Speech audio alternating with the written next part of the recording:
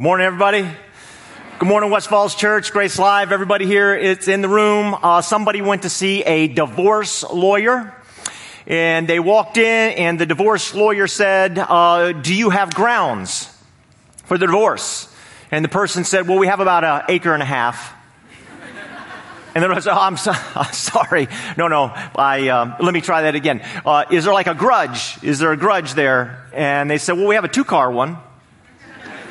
And at this point, the lawyer was really frustrated. He said, why in the world do you want a divorce? He said, well, we're having communication problems. I said this, you heard that. Okay, so there's going to be problems in communication. Today, we're going to talk about life-changing words, because what we have been saying is that words can make or break your life. And that is just very, very true. The words we speak are powerful. They can change our lives in positive ways. They can change our lives in negative ways. So we're digging into this. We've seen that they have changed the entire course of history.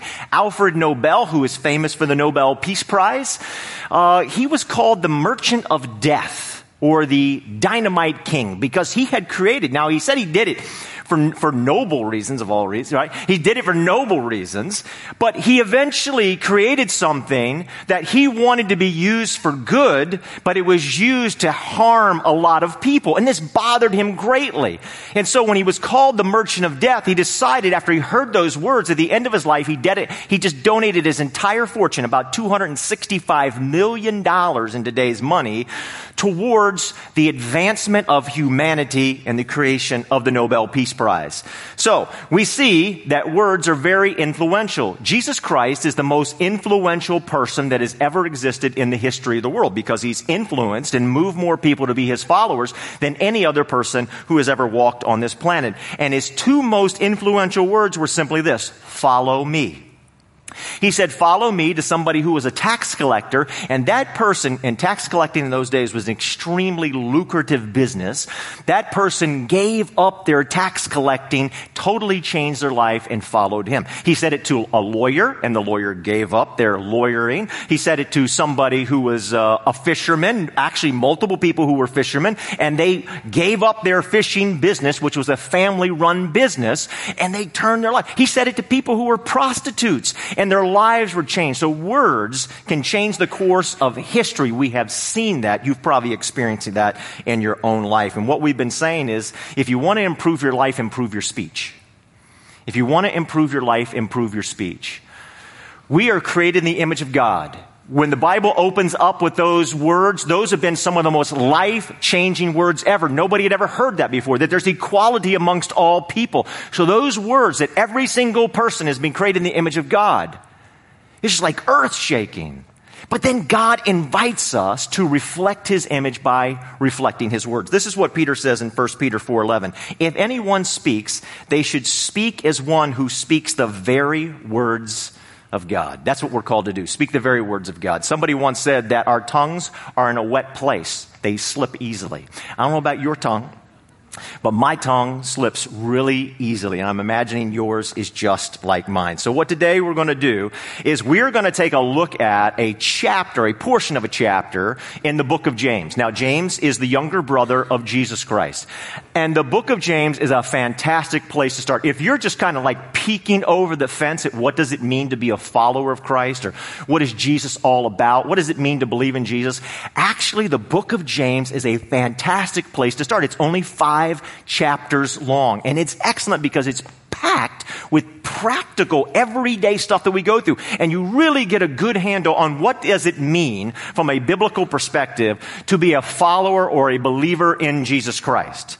So, James, in his entire book, is saying, if you believe in Christ, here is how it is going to practically affect your life. In the beginning, in chapter 1, he's already said to us, he said, if your words aren't changing, then your relationship with God isn't growing. He says that in James 1:26. But in chapter 3, he just goes straight into the tongue and how our words actually are reflecting God or they're not reflecting God. And he gets extremely practical. Now, when you go to see the doctor, and we're going to talk a lot about this in a few weeks when we talk about heartfelt words, but when you go to the doctor and they say, could you stick out your tongue? Stick out your tongue to the doctor. The doctor wants to look at your tongue so he can tell what's going on inside of you. And what James is basically saying here is God is saying to all of us, stick out your tongue, because whatever is on your tongue is what's happening inside of your life spiritually. Wow, that's really powerful that our tongue has that much of impact on our lives and our relationship with God. So here we go, James chapter 3. We'll start in verse number 2. This is what it says. We all stumble in many ways. That's the truth. Anyone who is never at fault in what they say is perfect, able to keep their whole body in check. So the end of that verse where it says keep your whole body in check, that's a Semitic term that means that you can keep your entire life in check.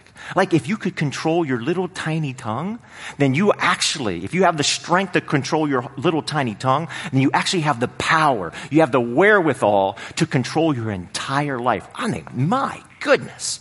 That is absolutely incredible. You know how much the human tongue weighs? About 1/10 of a pound. It's very, very small. Interesting thing about the tongue, it's the only muscle in your body that never gets fatigued. It can go, go, go, go, go.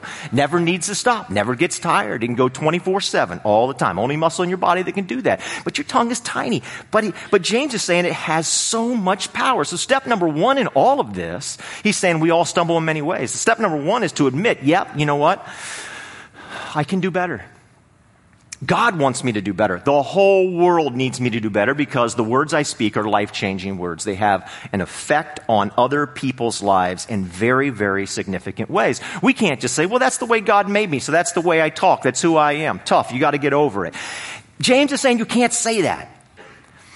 You have to take a look at your words and be willing to change and say, you know what, I can do better. God created me to do better, and the world needs me to do better. All right, verse number 3. When we put bits in the mouths of horses to make them obey us, we can turn the whole animal. You know how much a horse weighs? A horse can weigh 2,000 pounds. 2,000 pounds. And you put that little tiny bit in their mouth, and you can turn this huge, incredible, magnificent animal, right? With this little tiny bit. And James saying the same thing goes with your tongue. Even though it's small, it can turn your life and it can turn other people's lives. And then we've seen where it changed the entire course of history.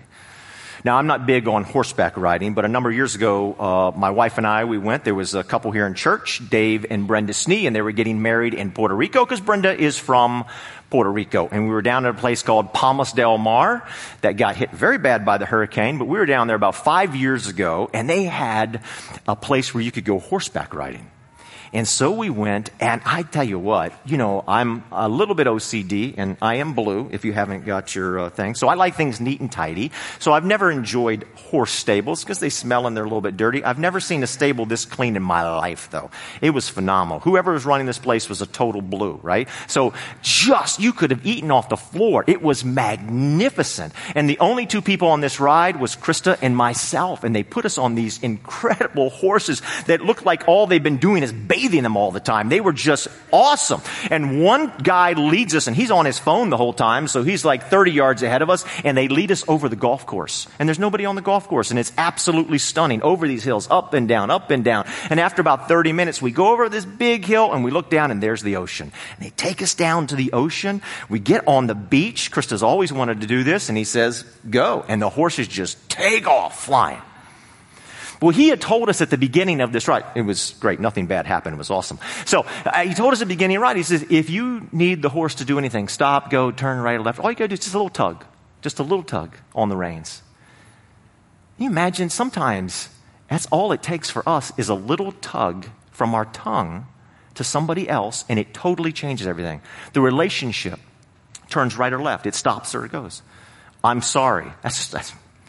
I'm sorry. There's not many words to that. Please forgive me. That's just like a little tongue. They're hard to come out, but it's just that little thing. Can we make up? Can we talk? I'm wondering today, what words is it that maybe you need to speak? Where has God been prompting you to say just a little tug of your tongue that totally changes the course of a relationship that you might have? I often talk about John Gottman because he runs this marriage clinic. He looks at marriage in a very scientific way. There is somebody else who does the very similar work to John Gottman. He can also do the thing as Gottman is. He can put a couple together. They can interact for 15 minutes, and then ready for this, after a 15-minute conversation, he can predict with an over 90% accuracy rate whether or not you'll be happily married in 5 years or you'll be unhappily separated in 5 years. That's pretty fantastic. Now, here's the thing. And listen up. Anybody who is in any kind of relationship, but particularly if you're married or you're thinking about one day getting married, I'm going to give you the golden ticket right now, and he has totally broken this thing down. There are dozens of things that we can do, and we do marriage series here, relationship series. We talk about the dozens of things that you can do to make your marriage better. Dozens and dozens. They're awesome. They're awesome. But he boiled it down to one thing. You ready for this? Here it is. Here is the golden nugget today. This is what they have scientifically proven. There is only one key thing that couples need to do in their marriage to have an awesome, thriving marriage. And it happens very seldom, but when you do that thing, everything is going to go right. Your entire future is going to be changed because of it. And it is how you communicate when you disagree. The words that you choose to use when you disagree have a profound effect on your future. And what they have found, scientifically found, is in couples, is when you're talking to each other, if you use words that are respectful and kind to each other in that few moments, and we know it's very few moments that you actually disagree for those of you who are married, right? In that little sliver of the day when you do, if you use the right words in that, there's where you need to put all of it. You're like, hey, John, where do I put all my energy to have an awesome marriage? There's where you put all of your energy. You save it for those moments. You get all your willpower together, and you speak respectful words. It'll totally change your marriage. So there you go. That's how powerful words are. Your entire future hangs on the use of your words. James 3, 5, and 6 says this. Consider what a great forest is set on fire by a small spark. The tongue is also a fire. Okay, now I've brought the lighter from the house. And we'll see if it worked. There we go. There we go. Just a small spark. So James is saying just a small spark, like your tongue. It just takes one word sometimes, doesn't it? To set things off, to cause a fire. One little word, one little spark, and a huge fire can exist. Our tongue is like that. One word, one spark, one cow. One cow. October 8th, 1871, one cow in Chicago knocked over apparently a lantern. And as a result of it, 300 people died. There was hundreds of millions of dollars worth of damage, and 100,000 people ended up homeless because one cow knocked over one lantern in Chicago, and it devastated. Now, how many relationships have been devastated because that one word was spoken, and it sparks something, and it puts you down a wrong path? Ralph Waldo Emerson said, "Who shall set a limit to the influence of a human being?" You have tremendous influence. Okay, James 3, 7, and 8. All kinds of animals, birds, reptiles, and sea creatures are being tamed and have been tamed by mankind, but no human being can tame the tongue. It is a restless evil full of deadly poison. So you're saying, John, why are you talking about this? The Bible just says you can't tame the tongue. Well, we're going to get into the answer to that in just a few weeks, but what I want to focus on here is he says that He's equating our tongues to animals and reptiles and sea creatures and the need to be tamed. Tony Evans says this. He says, isn't it interesting when you go to a zoo that you see like these big, vicious animals, scary animals? They're behind bars and they're in a cage. And isn't it interesting that God has put our tongue behind bars, behind our teeth, and in a cage in our mouth?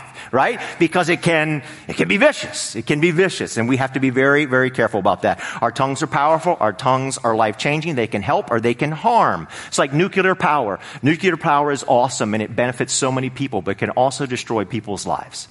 What are we doing with our words? How can we speak the very words of God? We have to be extremely intentional. 1 Corinthians 9 says this. This is how Paul says we can do it. I have voluntarily become a servant to any and all in order to reach a wide range of people. Religious, non-religious, meticulous moralist, loose-living immoralist, the defeated, the demoralized, whoever. I didn't take on their way of life. I kept my bearings in Christ. But here it comes, everybody. But I entered their world and tried to experience things from their point of view. Paul's saying he's humble, he's hungry, he's ready to listen and learn. He's not saying, well, God wired me a certain way. I'm pretty sure that Paul was a red. He's not saying that's just the way I am. I'm very direct. I just say things, and if they got to get over it, that's what he's saying, I want to see things from their point of view. So what is he saying? He says, we have to seek to understand. We have to listen and we have to learn. One scholar says there's 4 important things that are learned from that passage right there. Number 1, we have to find common ground with other people. 2, we have to avoid a know-it-all attitude. Number 3, we have to make others feel accepted. And number 4, be sensitive to their needs and concerns. So I have one fill in the blank today. It's extremely important to this message, and that is this. If you want to grow your faith, you have to grow your understanding. And this goes all the way back to the beginning of James. He's saying, you know what? If your words aren't changing, your faith isn't growing. Because it matters what you speak. That's how much it matters. It is like the barometer of your spirituality, the words that you're speaking. So if you want to grow your faith, you have to grow your understanding of other people. In John chapter 7, verse number 46, we're told a story in John 7 that the Pharisees had sent their own guards. Now, the Pharisees in Jesus' day, religious leaders, had their own police force. And they were just kind of sick and tired of Jesus, because they felt he was undermining their authority. And so they sent their police force to go and arrest him. And they go and they come back empty-handed. And the Pharisees, what are you doing? Now, they employ these guys. What are you doing? How come you've come back empty-handed? And here's what they said. They said, no one has ever spoke like him. They were sent out on the job. They're getting their paycheck signed by the Pharisees. And they came back and says, nobody's ever spoke. Why has nobody ever spoke like him? Because nobody has ever understood people like Jesus Christ.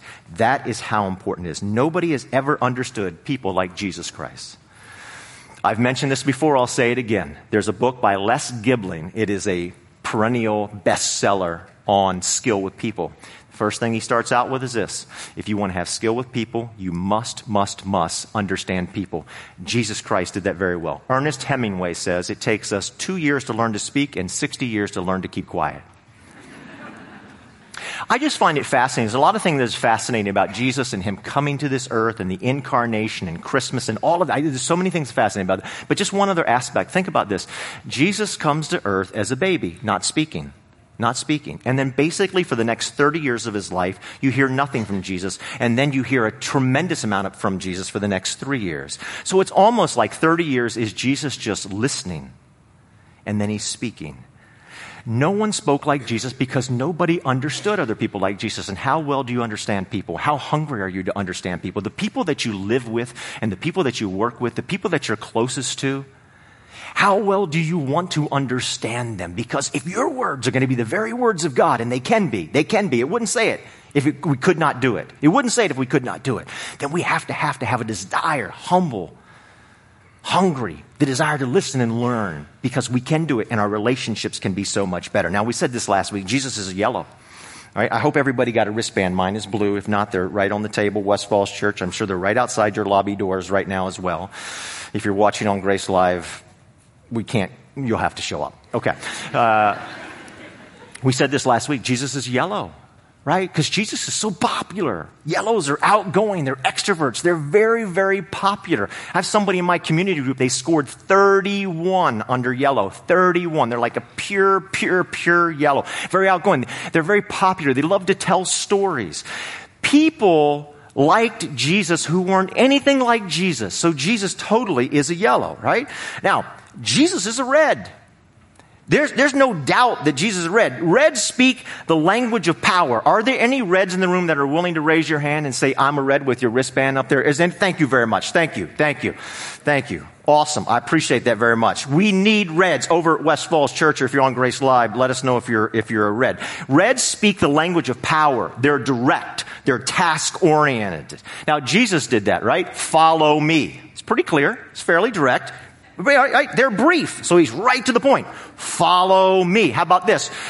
If you want to follow me, you have to take up your cross, deny yourself, and follow me. How do you like that for a power statement? I mean, that's really right on. How about this? He speaks to the storm and says, peace, be still. That's a fairly powerful statement. But the biggest one, I think, is when he walks into the temple because of all the corruption going on there, and he starts flipping tables over. Now, there's a red, man. He sees something that's messed up, and he's flipping tables over, and he's driving people out. Is Jesus a red or what? Jesus is totally a red. If you're a red today, be loud and proud. Come on, you're like Jesus. Right? Thank you very much. Okay. I sent, and this is the last time I'm going to say this about this. So, there's a way for you to sign up to get the text messages. And I know some of you probably like, oh, okay, you said this before, but some people still know. And here's the reason why I want to bring it up right now. I sent out a great clip this past week from The Office. I've never watched The Office, but I've watched clips. And I'm never going to watch the show, but I'll watch clips from it because they're hilarious. And the one I sent out this past week from Dwight, Oh my gosh, who saw the clip? Anybody see the clip? Anybody like that clip? It was laughed out loud funny to me. I just thought, this is fantastic. So I'm going to send another one out this week about Kevin Malone, because I believe Kevin maybe is a blue. And so I'm going to send this. So if you want to know how to sign up, there's how you do it. There's 3 quick steps. Boom, boom, boom. Text the word Try Grace 84576. You can read the rest. It's on your screen. All right. Yellows speak the language of fun, right? And reds speak the language of power, and blues speak the language of order. We're going to talk about that next week. And greens speak the language of peace. Now, reds need, let's dig into the reds here in our final few moments. Reds need a sense of control. Now, that doesn't mean they're controlling, because there's a difference. And that comes out if you're watching on the app that we have in the video. What is a sense of control? Here it is. This is really important. A sense of control is the desire for reds that things are working well. Like everything's working like a symphony. All the parts are coming together very, very well. Reds need things to be effective and efficient. They have a need for that. They can walk into a room, they can walk into a situation, and reds can quickly make a judgment, oftentimes correct judgment. Now I want to say this, and this is going to bother some non-reds, okay? Reds are often right. Reds are often right. I didn't say always right. I said they're often right. They actually are. Reds are often right. They can come in. They have a God-given ability, particularly strong reds, to walk into a situation and see how things aren't working right, and they'll move the pieces of the puzzle around, and we need that. Jesus is a red.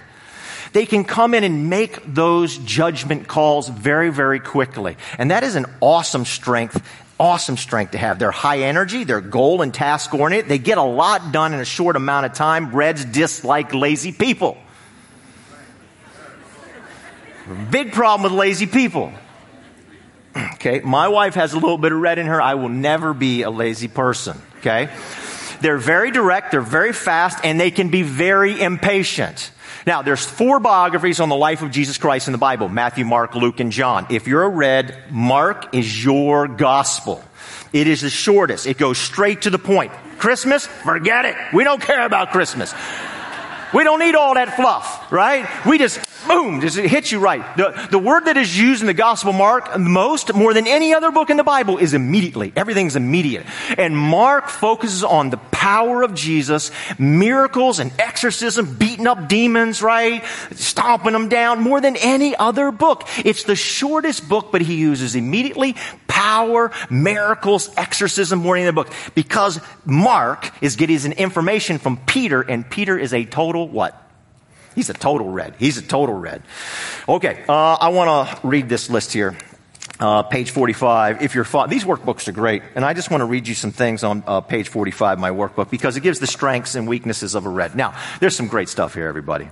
Here's the strength of a red. They're a dynamic leader. They delegate well. They can control their emotions in emergencies. Reds, particularly strong reds, are great. They're ice water in their veins during emergencies. Yeah, George Washington probably was a red. General Grant, President Grant, probably was a red, because in a battle, I mean, everybody would be freaking out around him. Unflappable, ice water in his veins. John Rockefeller, richest man in the world, probably was a red blue somewhere, because when he was in intense situations, ice water in his veins. This is what they said about him. He's the calmest person in the room, and he was in very intense situations, and he made everything work. Gosh, it worked to his advantage, to the tune of about $400 billion. All right. They're energetic, they're adventurous, they're resourceful, they're pragmatic, they're disciplined. They're not easily discouraged. You hear this from a red. They just won't give up. They rather die than give up. They'll just keep going. So there's the strengths. So as you're looking at this workbook right here, you want to look at the left-hand side of the page and say, oh man, this is good. We need you to do this. This is very important.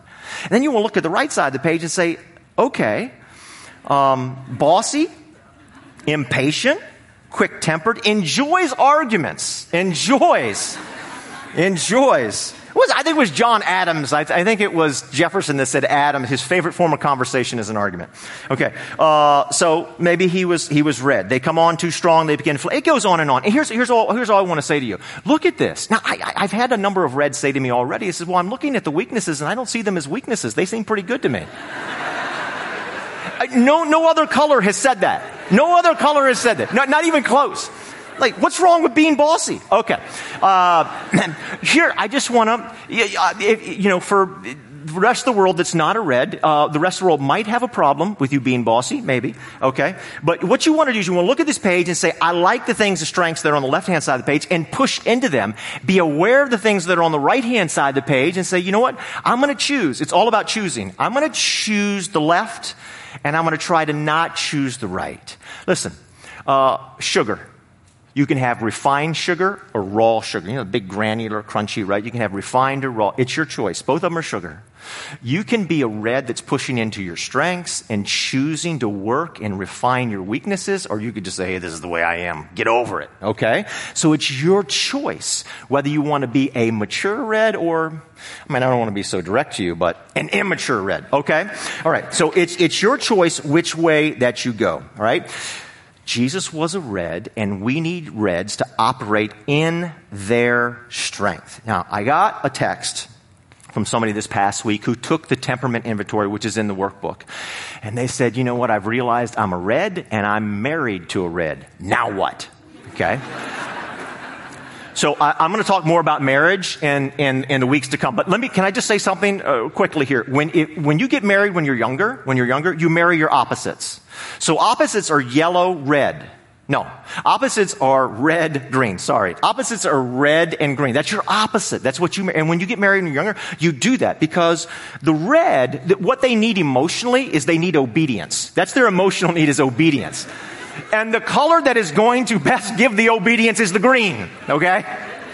Okay. And then on the other side, the opposite is yellow, blue, which is Krista and I. We're yellow and blue. And when you get married when you're younger, you marry your opposites. Now, you know what happens when you get married when you're older, like 35 plus? Like if you get married and you're above the age of 35 or 40, you know what you end up doing? You don't marry your opposite anymore. You marry your twin. You marry somebody that you share a square with. Maybe it's your primary square. That's just the way it works because you're like, I'm done with all that opposite stuff now. I know who I am. I know what I want. And I don't want to deal with this anymore. And so you marry your twin. We're going to talk more about things like that in the future. Okay, here's some things for red when you communicate, and we're almost done. You need to be interested in others instead of task, because we're so high task oriented. You come in and you see things, so just show an interest in others. 2, cultivate small talk and ask rather than demand. And I know you don't feel like you're demanding, but other people might, okay? So here's what the proverb says. Kind words are like honey.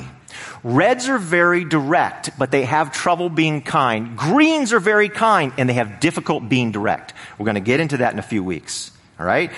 Words are like honey. Put some honey on there. Now, let's end with Jesus, because Jesus is a red.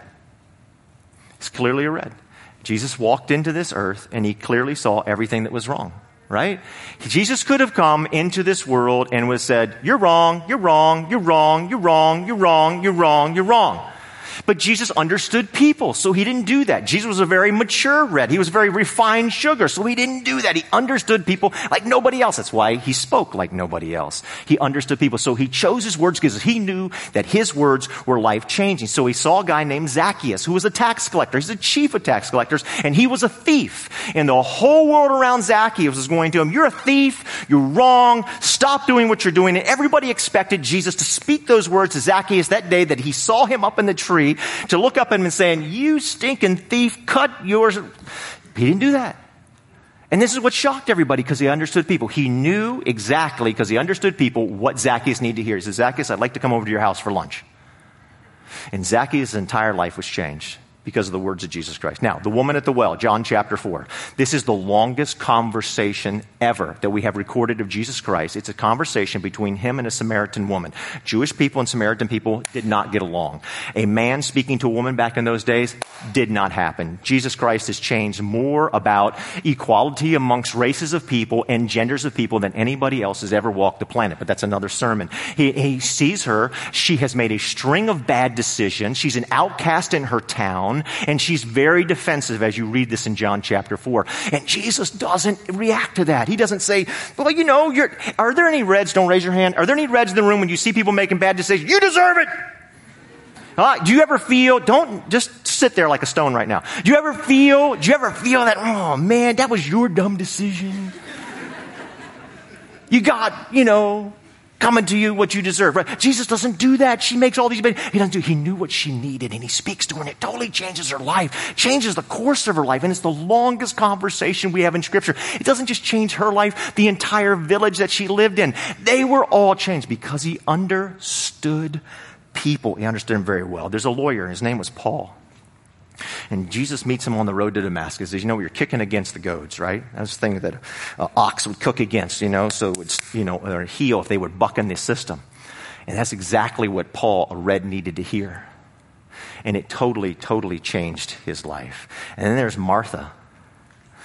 And she's either red or blue. She is total task-oriented. She's not a people person. But her sister, Mary, was a total people person. And she's sitting at the feet of Jesus Christ. And Martha's running around trying to get food for all the disciples. And she's like, Jesus, get up and say something to Mary. She's blowing it.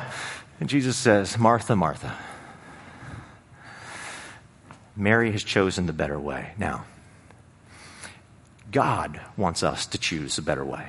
He wants us to speak the very words. Those words to Martha changed her life. This is what I'm very confident of this morning. There is somebody either right now in your life right now, or it's going to happen this week that God wants you. He's prompting you. Maybe he's been prompting you a long time and you've been holding off on it. That you need to speak words of. You need to speak the very words of God to them. Look, too much is at stake for you not to do this. The words that you speak might change that person's entire life. It could change the course of your whole relationship with them. Jesus could have easily come into this world and say, wrong. And he, but in doing that, he would lose the relationship. You might be right if you're a red, but you risk losing a relationship unless you understand people and you use your words correctly like Jesus did, because nobody spoke like Jesus. There's somebody, every single person in this room, every single person at West Falls Church and on Grace Life, God's prompting you to speak to somebody. Life-changing words. One thing I can remember, my father, and maybe it's because of blue, maybe that's why these words struck me a certain way, and we'll unpack that next week. But I remember my dad, throughout my life always said to me, Johnny, God's got a plan for you. He has a plan for you.